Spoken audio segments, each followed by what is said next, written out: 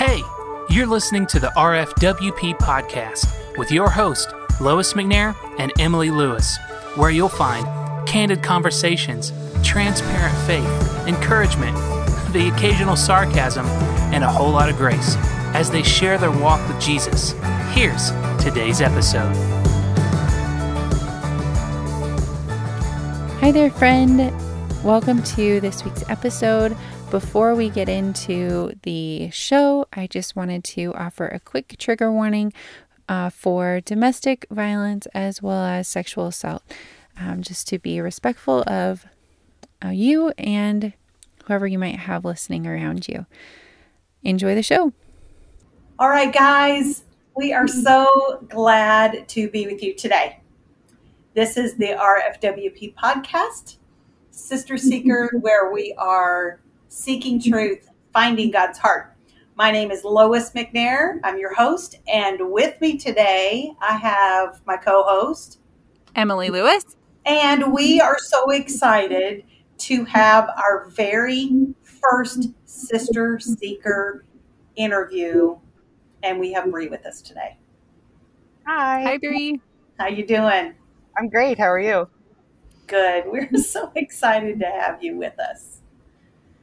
We've been hanging out a little bit, and we're going to jump in here a little bit and talk to Bree. But before we do that, did you guys have a good week? Yeah, it's a good week. Full as always. Yeah. But of good things, like you shared a little bit about how fun your Sunday was, something you guys did.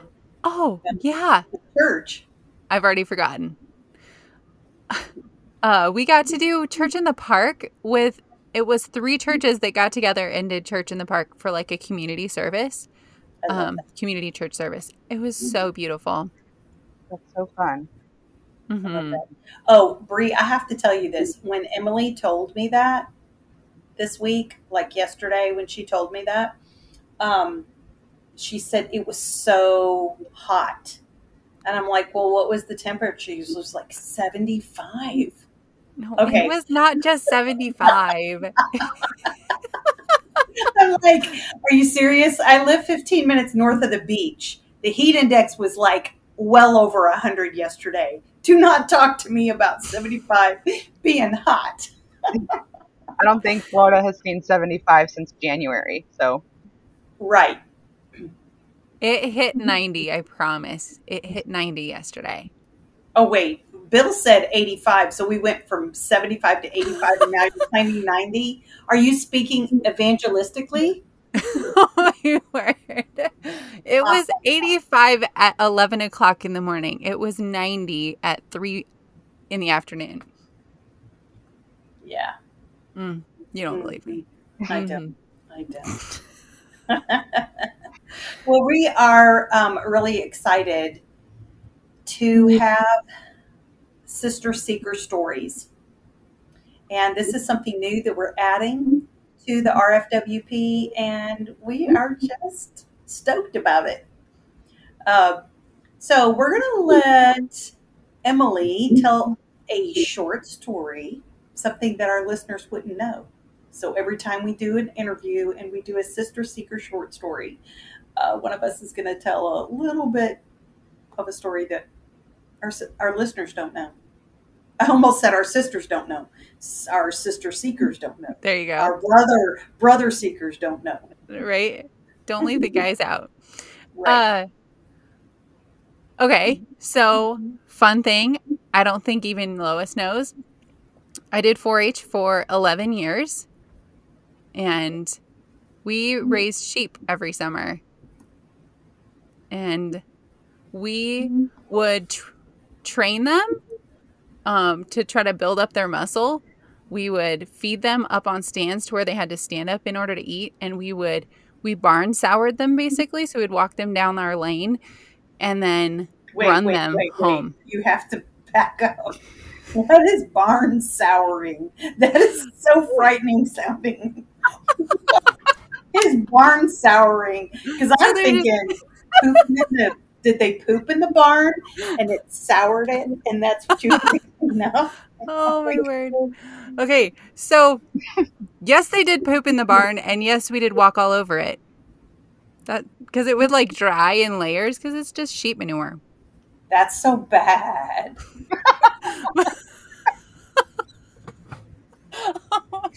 I'm sorry. Okay,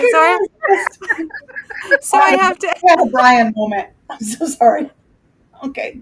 I had a Brian Edwards moment. Okay, I have to ask Bree. Are you familiar with like farm animals or anything? Yes. Yeah. So, like, No, we've lost her. We've lost her. We've gotten her pickled. We've lost her. So for Lois's sake, and anybody else who's listening, if you have an animal that's barn sour, they like will always just keep running home, and it's harder to get them to like leave the barn. So we would intentionally feed them when they ran home. So we would like exercise them. It's kind of just funny. That's my funny story. Barn souring. Mm-hmm. Yeah. Yeah. And we would show sheep at the fair. I've lost it. So when you said show sheep, I know you meant to say show sheep. Okay, this is bad. Do you know the whole thing, like when you're trying to teach somebody how to pronounce s and sh separately, and you like Sally sold seashells by the seashore, and you said show sheep, and I just we haven't even told a dad joke yet, and we are. I know this is bad. Cackling. This is bad. Okay. Oh my gosh. Speaking of dad jokes, Bree. Oh man. Okay, we were talking earlier, and you said that you love dad jokes, so you have to have a dad joke. Oh yes, I have lots of dad jokes. Okay, well you get to tell one today. Okay, one dad joke. And then maybe you can help Emily prepare for our face-off in Missouri, our dad joke face-off, when we do our podcast live there, first video that we're going to do there, and we're going to have a face-off between Brian and Emily. I'm still not sure Brian actually knows we're doing this, but that's okay. We're trying to get Emily a head start on the preparation. There you go. Bree, hit us with a dad joke. Okay. Who was the most business-savvy woman in the Bible? Who's the most business-savvy woman in the Bible? Uh-huh. I don't know. It was Pharaoh's daughter. She went down to the bank of the Nile and pulled out a little profit.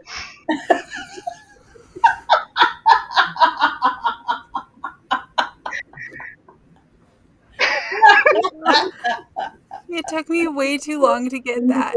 Yeah, I can tell you weren't laughing. I'm like, Emily doesn't get it. We're in crisis mode now. That is going to be my advantage. That's going to be my competitive edge, is that maybe I'll just miss some of them and then I won't like Then you crack won't up. laugh. That's a good one. I haven't heard that one. That's good. That's a good one. Okay, before we jump into a little bit of your story, we need to play this or that. You know what this or that is? Okay, are you willing to be a participant here? Yes. So okay, so I'm gonna give you two things, basically this or that, and you have to choose one. Or you can say neither, I guess. But no, Emily's telling me no. Nope, sorry. You have to choose either this or that, and you can't take a long time. Are you ready? Yes, I think. Okay, good answer. Good answer. Okay. Dog or cat? Dog. Netflix or YouTube? Netflix. Phone call or text? Text. Toast or bagel? Toast. Eggs or what? Eggs or eggs? Never mind. Okay. Scrambled or fried? Scrambled. Okay. Cardio or weights? Wait. Okay. Facebook or Twitter? Twitter. Okay. Ice cream cone or snow cone? Ice cream cone. Okay. Ooh, okay. So while you're doing your weights, music or podcast? Ooh. Music. Music. Okay. Um, cake or pie? Cake. Cake. Okay. Football or basketball? Football. Okay. Rich friend or loyal friend? Loyal friend. Okay. All right. What's worse? Okay. This is what's worse, this or that. Laundry or dishes? Laundry. Jogging or hiking? Jogging, definitely. Okay. All right. And just one more just for fun. Work hard or play hard? Play hard. Okay. And that is our first official this or that game with Bree. Insert fun sound effect. Yeah. So, Emily, I'm going to turn it over to you and let you get us started. Awesome. I would love to just let Bree kind of have the floor and tell us about yourself. Who are you? What are things that you like make up you, that you love to do, that are part of your story and have shaped you and molded you? Oh man, who am I? What a question. Well, I'm a mom. I have one beautiful daughter who is incredible. I am a criminal justice student. I'm almost done with my degree. Woo-hoo! Yes, woohoo, finally. I love hiking, avid hiker, which is why the jogging versus hiking was a super easy one. Let's see, I love traveling, writing a couple of books. I'm a Christian. Shouldn't have left that one towards the end, but I think that's about it. Maybe. Nice. Love it. So what has been your experience with legalism or with IFB or like the performance-based religion? Well, I was pretty much born into an independent fundamental Baptist setting. So the first church that I really grew up in, I think we started going when I was about 3. And it was, I won't say the name, but everybody knows the pastor, and not very many people like him, but he was very popular in the camp meeting circles. But then I played sports at a different IFB church that was in a different circle. And then I volunteered at a publishing company in Tennessee. Wink, wink. You can figure that one out. And I just pretty much everything I did from birth till 18 or 19 was all centered around an IFB church. So I was And very. for some of our listeners, when we talk about IFB, sometimes I think some of our listeners don't know what that stands for. True. That's the Independent Fundamental Baptist Movement, or whatever you want to call it. Okay. Legalism was a big thing. I don't know how to explain it very well, but it was all not very much of it was biblical. Come to find out, years later after studying it and everything, but it was very much works based. You had to earn the favor of God. You had to earn. They said that your salvation was, by grace through faith, but if you didn't do X, Y, Z, then you weren't really saved to begin with. So that's the message that I heard growing up. And so since I did ABC and XYZ, I just thought, well, I have to be saved, because why else would I do all of these things in the church? So I went to this one church until I was 18. I believe I was 18 when I finally left. There was a major event that happened when I was 17 that kind of shattered those rose-colored glasses that I had, and so I started really seeing things that were not biblical, and seeing that what was being preached from the pulpit was strictly his opinion, and very rarely did he ever have Bible to back it up, and yet we all just believed it because he said it. So it really just brought me to the point where I had no idea what I believed or why I believed it, because I no longer trusted or valued his opinion. And so everything just kind of started falling away.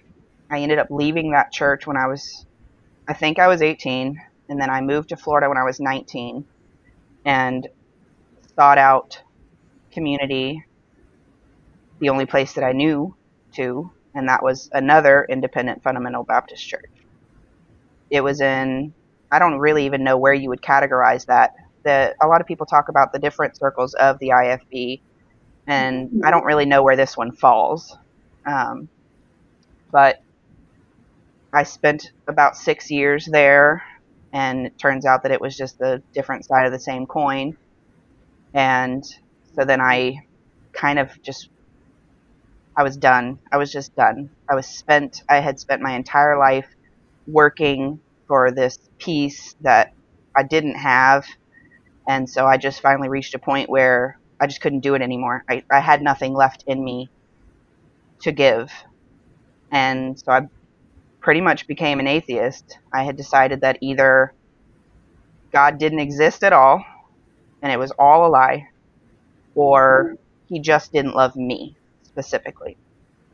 And that was a really dark place for me during those few years. And then ultimately, I don't really know what the turning point was, but I just decided that I needed to read the Bible again and shed the lens of the opinions that I'd heard my entire life. And so I started reading. I started in the Gospels. I started in the book of John, actually, and just read about the life of Christ. And I started listening to sermons of different preachers, and God just drew me back to him. And I ended up in a church, and they had a revival meeting, and I heard a sermon from the book of John, which was funny because that's where I was currently studying. And it was the gospel, and it was laid out plain and simple, like I had never heard it in my entire life. And that's when I decided I needed to give my life back to God and really finally put my trust in him and him alone. So that's, in a nutshell, my journey through. Yeah. So I want to ask you something, but you are more than welcome to pass. But would you be able to just kind of briefly, what was the initial reasoning for stepping away from your IFB background? Because at this point you started when you were little, right? And then you were 18 or 19? Yes. So there were two major events that happened several years apart. I actually have a traumatic background. My upbringing was riddled with abuse, starting from the age of 6 and going until I was 24. Some of it was in the church and some of it was not. Some of it was at the hands of my brother. Some of it was at the hands of a man in the church. All of it was covered up by, I found out much later, but covered up by the pastor, covered up by my parents, ignored by my parents. And then when I was 17, I had graduated from high school a year early. I started college. I really thought that I was on my way to something better. And then I was sexually assaulted by a coworker. And that just kind of full stop, ended everything right there. And I didn't know where to go. I didn't have anyone close to me that I felt was supportive. So I went to a youth pastor of a church that my church was closely interacted with through my teenage years. It Sure. was several hours away, and so I felt like that would be a good place for me to go because I wouldn't have to see that person over and over again, and I would just have one person that I could tell, get it off, and get support there. Right. Well, they were supportive, but they then called my pastor, who it's a really strange emotion to try to explain in words, but I believed every word that he ever spoke, but I did not trust him with my own personal stories. And that's a really loaded thing. We can totally get into that if you want to, but I didn't trust him enough to tell him what had happened to me. But they told him. So then he called me one morning and just started going off on me, telling me that I was lying, and that if I wasn't lying, that means I wanted it, and that I was just falsely accusing this man. And it shattered me. It absolutely shattered me that my pastor was saying these things to me. And basically, he threatened me with public humiliation, said that if I didn't recant the story on the phone with him right then, that he was going to pull me before the church and say it from the pulpit, and that his words, all hell was going to break loose for me. And you are like what, 17, 18 I'm at 17. this point in time? Yes. I mean, what 17-year-old would be able to just navigate something like that? I can't imagine. Yeah, it was a very difficult thing.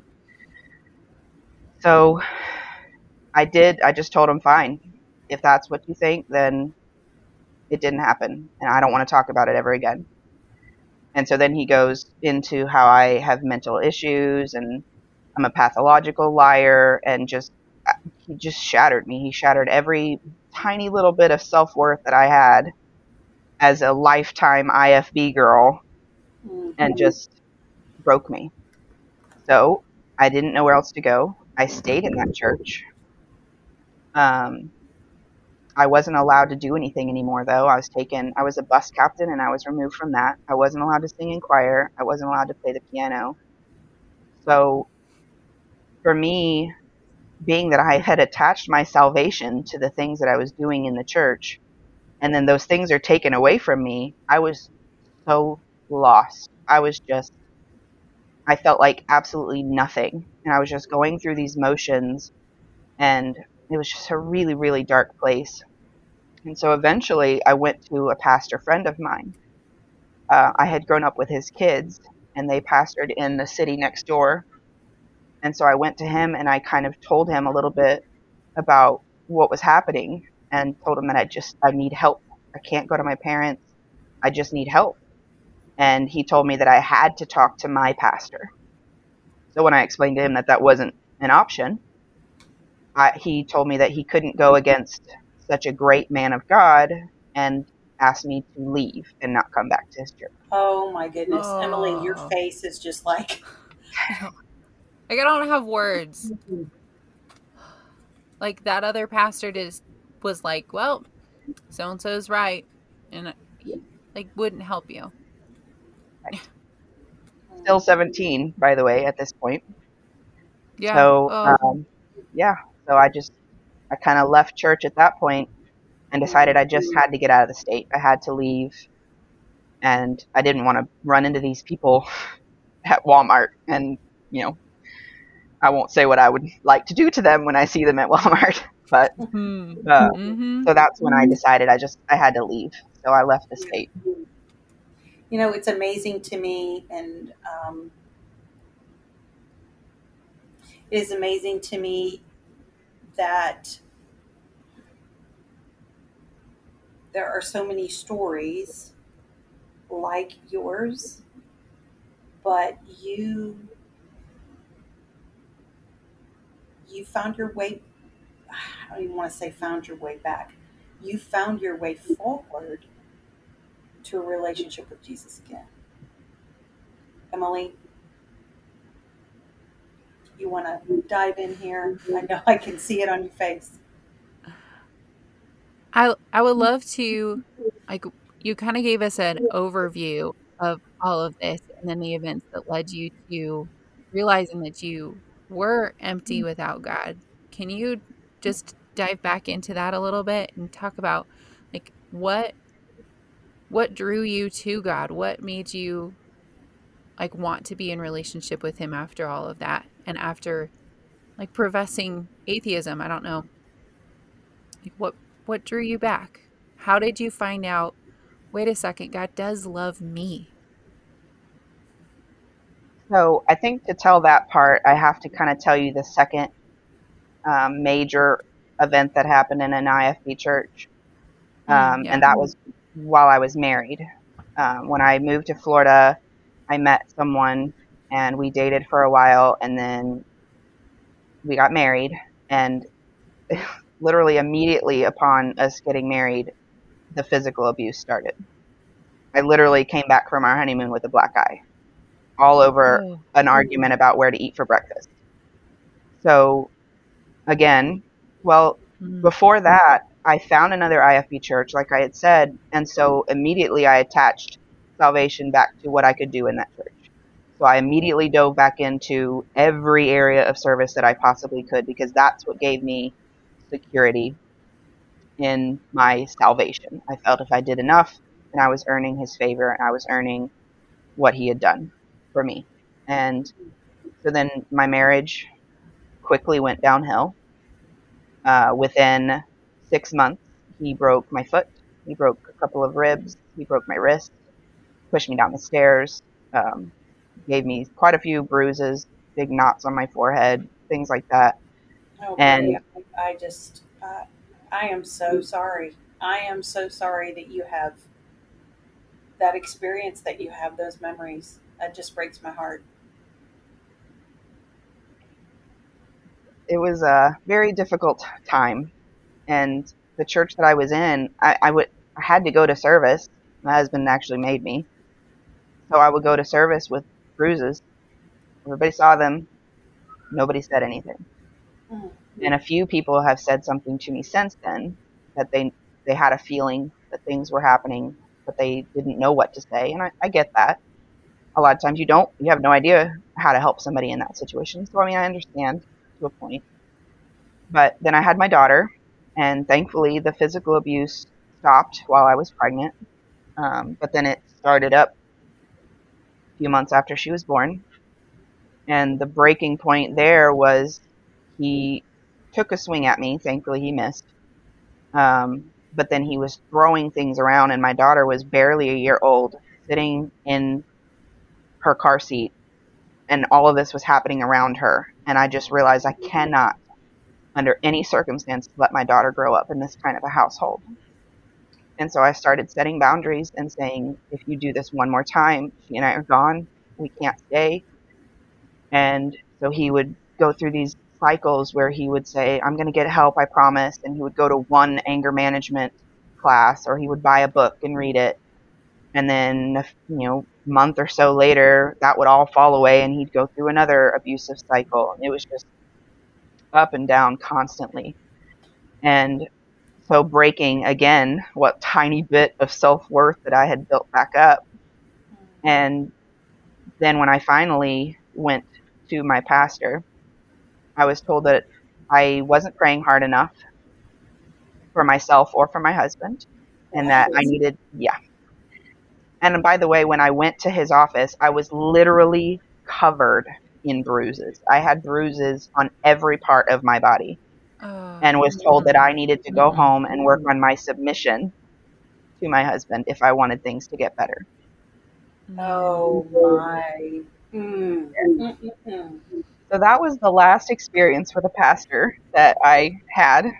And ultimately, it's kind of a strange twist of events, but he actually ended up leaving me. My husband did. And he filed for divorce. It was a very narcissistic play on his part. because I finally said, I'm done. Enough is enough. You're not going to treat me like this.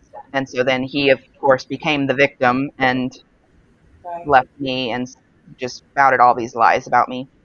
And the controlling issues there, like you're not going to leave me, I'm going to leave you. And I've heard that, unfortunately, in a lot of women's stories who have been through physical, emotional, mental, sexual abuse.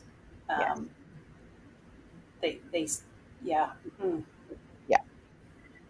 So when that happened, and I then, after the divorce was final, I was told by the church, by the pastor and I believe it was the youth pastor, maybe, they came to me and said that I no longer fit the image of what their church stood for.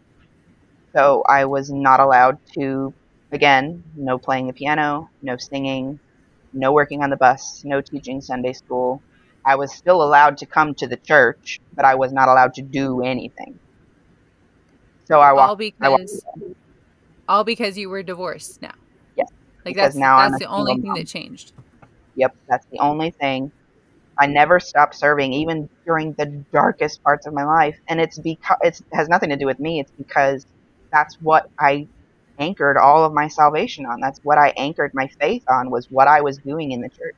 So I couldn't stop doing those Your things. validation, Yeah. your validation that you did not receive growing up and that you did not receive in your former church.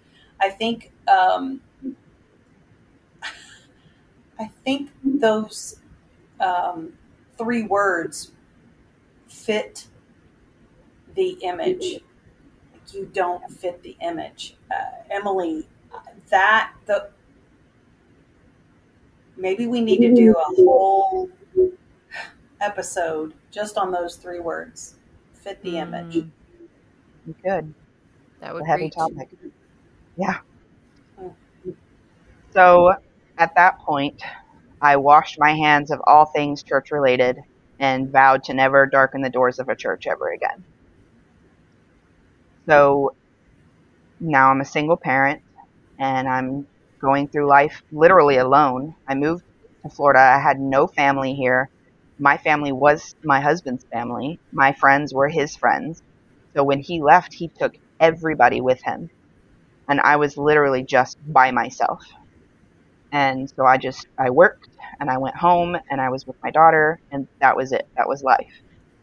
And what kind of drew me and prevented me from full on becoming an atheist was, it's kind of weird, but I did a paper my first year of college about why you could believe that the Bible was true. And there were 2 things that I just could not get out of my head that I had learned. One of them was that the Bible said the life of the flesh is in the blood. Well, that was said hundreds of years before scientists knew that you had to have blood in your body to live. But there it was, plain and simple, written in the Bible. And then another thing was that, I believe it's in Isaiah, it said, he sitteth upon the circle of the earth. Saying the earth was a circle. Well, during that time, and for hundreds of years after that, people didn't know that the earth was a circle. Believed it was flat or square or whatever. But yet the Bible said that the earth was a circle. And so those were just 2 random things that I just couldn't kick. I just couldn't get it out of my head. And so I just started thinking, okay, maybe he is real. Maybe I've just been doing it wrong. And I really think it was just him kind of subtly whispering in my ear, like, hey, look at this. Hey, what about this? What do you think about that? And so I would read it, and it's like, okay, that's different than what I remembered learning growing up. Like, okay, well, that's different. Jesus is a lot nicer than I was led to believe that he was, especially to women. Mm-hmm. And yeah, that's what kind of got me. And like I said, I started visiting a church and heard a message that was a clear presentation, and that was that. It's like, okay, he loves me. I don't have to do anything for it, which was good because I literally had nothing left to give. I was a completely empty person. And slowly but surely, he just started pouring back into me. And now here we are, a few years later, and my relationship with God is still struggles because I still have that lens that I'm trying to break. It's So I still have these warped views. So we're working on that. The Lord is being very patient with me while I struggle through this. So yeah, that's it was really just God. It wasn't any crazy thing that happened that brought me back to him. It was just God whispering in my ear, "Hey, look at this. Look at that." Yeah. It's life changing. That's so incredible. I totally get the little anchors, because there are things where I go, man, if it wasn't for that, I might be able to doubt this whole thing. But because of that, Yeah. you just can't. And God is so faithful and patient, and I'm so thankful for your story. Just God not giving up and God always pursuing you, and that you were able to see, like, oh, this is not the God that I was taught about. God is not this person. So, Yeah. thank you for sharing those vulnerable parts of your story, to share your testimony of what God's brought you through. Yeah, yeah. So, as a single mom, Bree, we do have a lot of single moms that, um, for one reason or another, they have found themselves in the situation that you are currently in. So, um, what? How would you like to encourage single moms?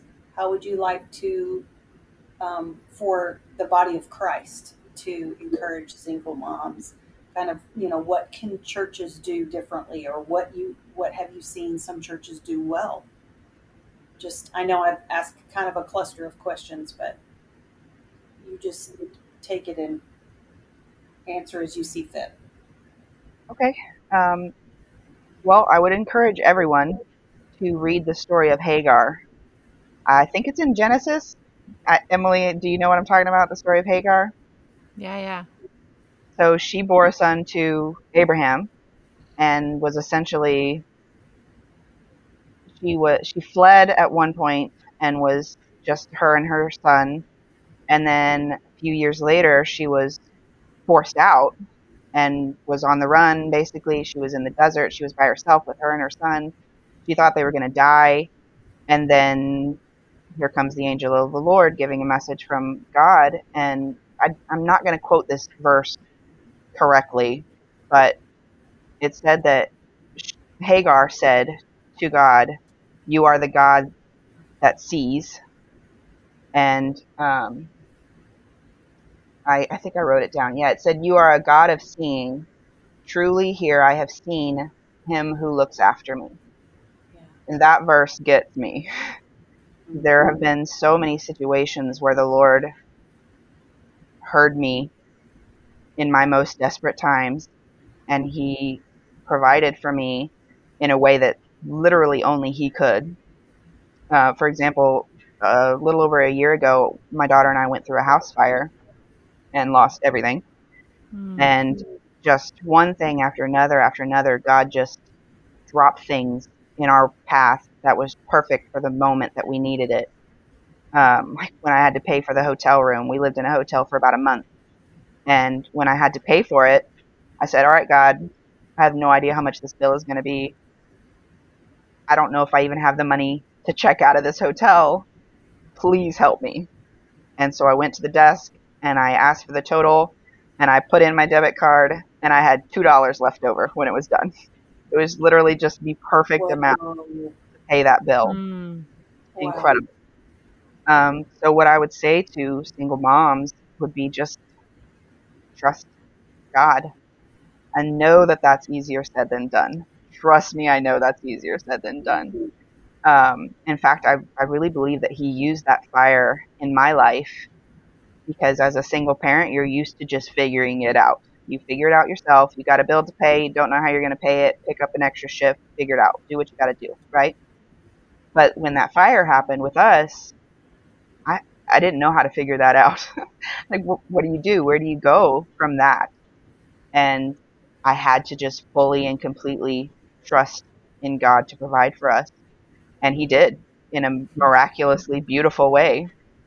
And I could go on and on and on about that. But he'll provide. You just have to ask him. He knows that you need it, but he wants you to ask. As far as churches go,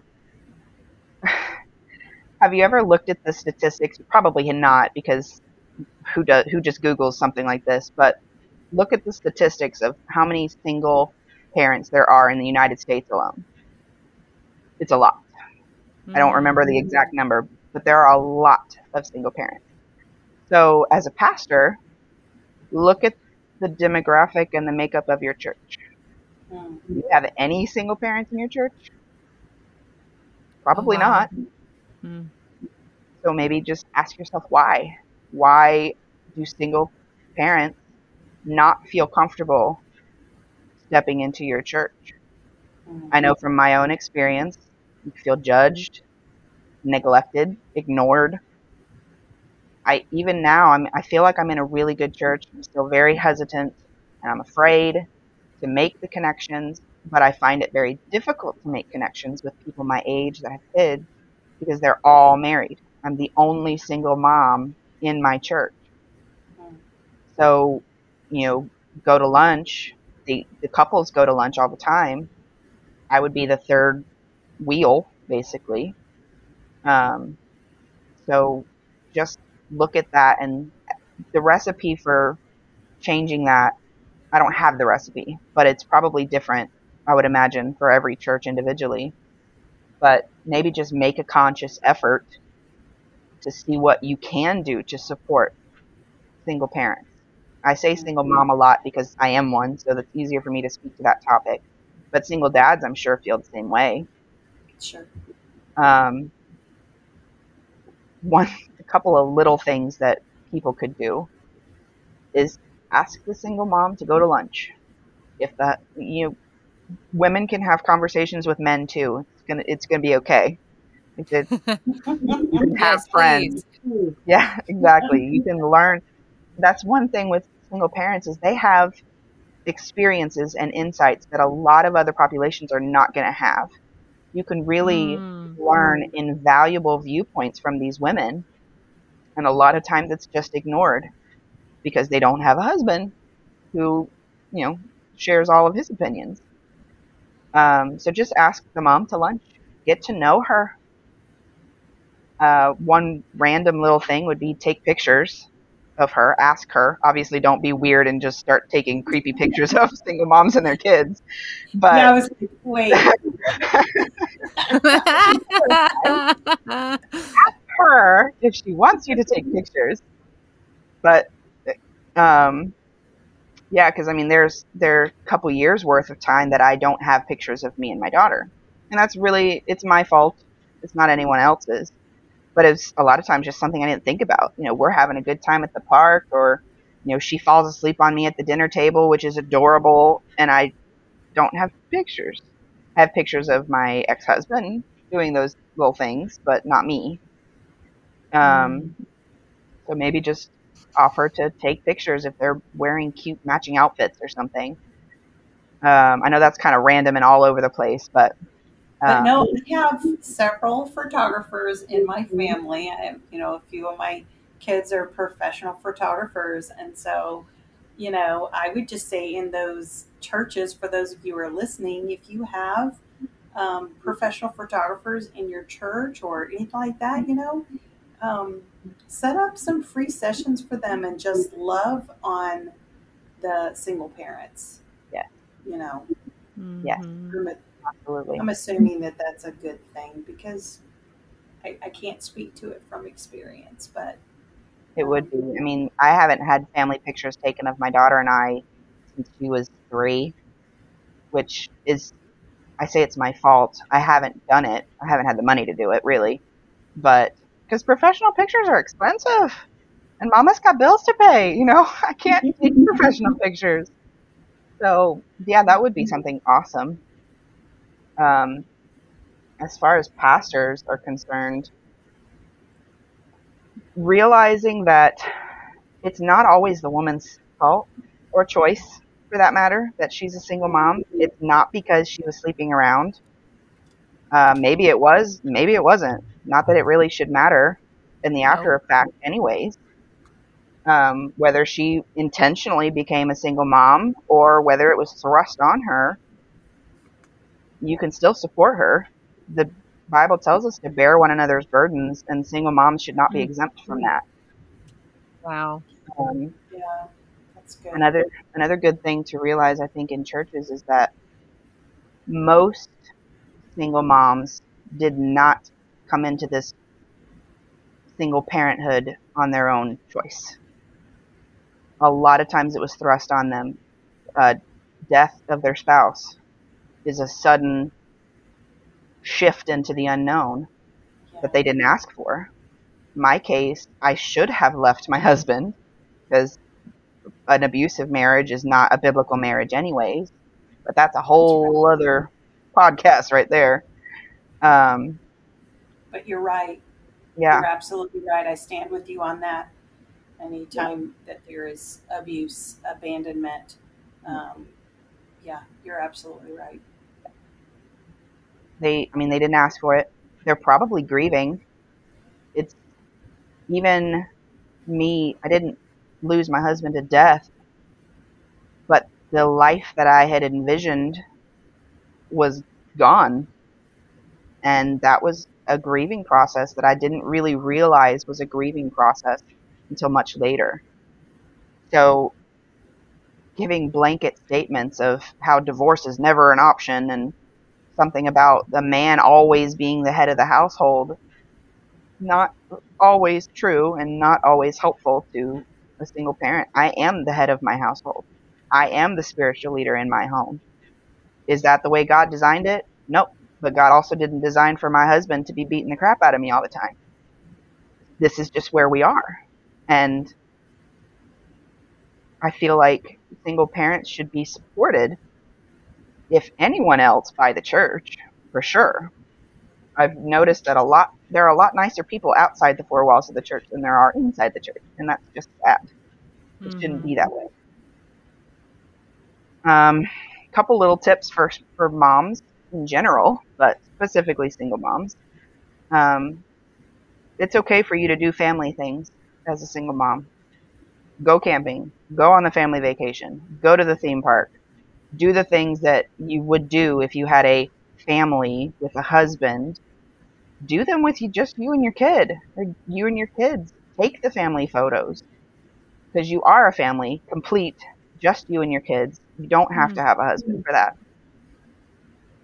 And again, with pictures, and this is to moms everywhere, just take the picture. Yes, even if your hair is a mess. Yes, even if that shirt makes you look fat. Just take the picture. Okay, so Bree, when we were talking, I don't remember, just a few days ago, like getting ready for this, I was like, okay, I need to do this more. We were at the splash pad and I asked a total stranger, she's taking pictures of her kids, and I was like, hey, could you just please take a snapshot of us? And she texted it to me, and it's like all four of my girls and I are in it. And I was like, I am so thankful Bree reminded me to take pictures with my kids, because we don't. Yeah, you don't. A lot of times you take awesome pictures, but you're never in them. And I didn't realize it until my daughter wanted all these framed pictures of me and her, and I had 3 to choose from. So yeah, just take the picture. Yeah. Emily, is there anything that's on your heart that you want to ask Bree, or just share, given Bree's story? I think, Bree, you've dropped some nuggets. Like, this is stuff that mamas, single moms, churches who want to help single moms can go back and listen to a second time, I think, and like take some notes. I would love and single for you. dads too, because there are a lot of single dads who are. I think of a few just that we met through social media just in the last year that Absolutely. are just working really hard to be there as well. So yeah, I appreciate I appreciate all the love for single moms, but I also appreciate, Bree, you being very candid about just saying single parents overall, not just, yeah, that's good. The only thing I mean, do you have anything else that you would say to pastors, like if you could, about the stigma around divorce? We haven't talked about that a lot. You talked about it a little bit, but is there anything you would add to that? Well, I think I kind of skirted around that not all divorce is not biblical.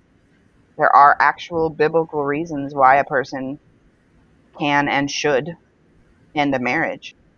Um, you mentioned, I think, abandonment. Well, abuse is abandonment. If a man is abusing his wife, or if a wife is abusing her husband, they have abandoned their vows. So you leaving and separating yourself from that abusive environment is not a sin. Plain and simple, it's not a sin. Um, That's good. I think that, It's true. yeah, a lot of pastors that I've heard talk about marriage will just say that there are no biblical reasons for marriage and that you should always stick it out and you can always fix your problems. That's not always true. I hold a lot of value in marriage. I think marriage is an absolute blessing and it's something wonderful that should be valued. But what's also a blessing is not being miserable and abused and manipulated. And I think if pastors understood that a little bit more, maybe they could be more of a help to the people that are in their congregation. Yeah, I am extremely thankful. Probably about 18 years ago, um, when Bobby and I were on staff with a pastor that just was really solid and very biblically based and wise and spoke the truth, but spoke it in love. He did a family series, and one of those weeks he talked about biblical divorce, and he was very clear.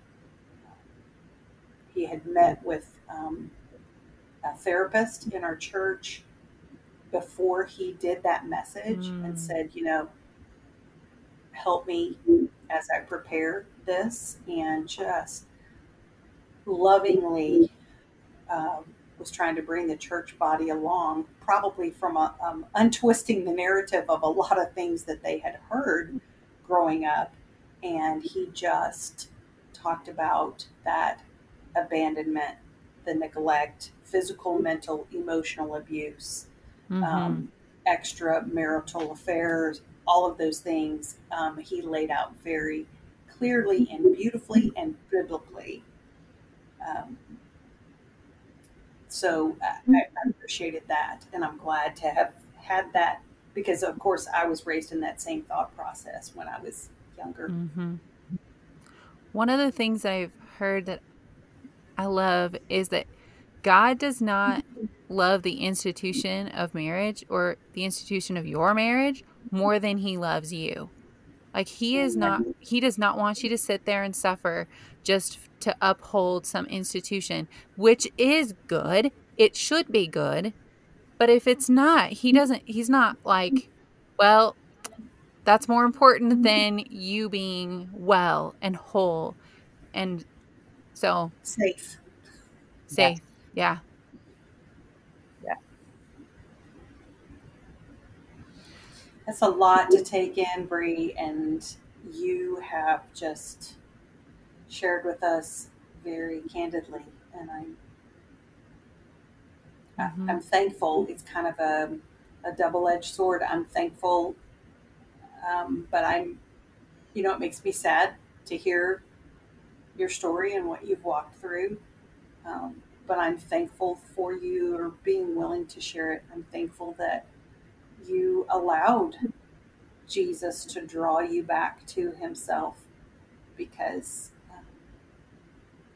you are you are going to make an impact. You are making an impact with your story, and somebody will hear it and somebody will make a choice and make a decision, and a healthy one, or someone will realize maybe for the first time that they are not alone, because you've taken the time to share your story with us today.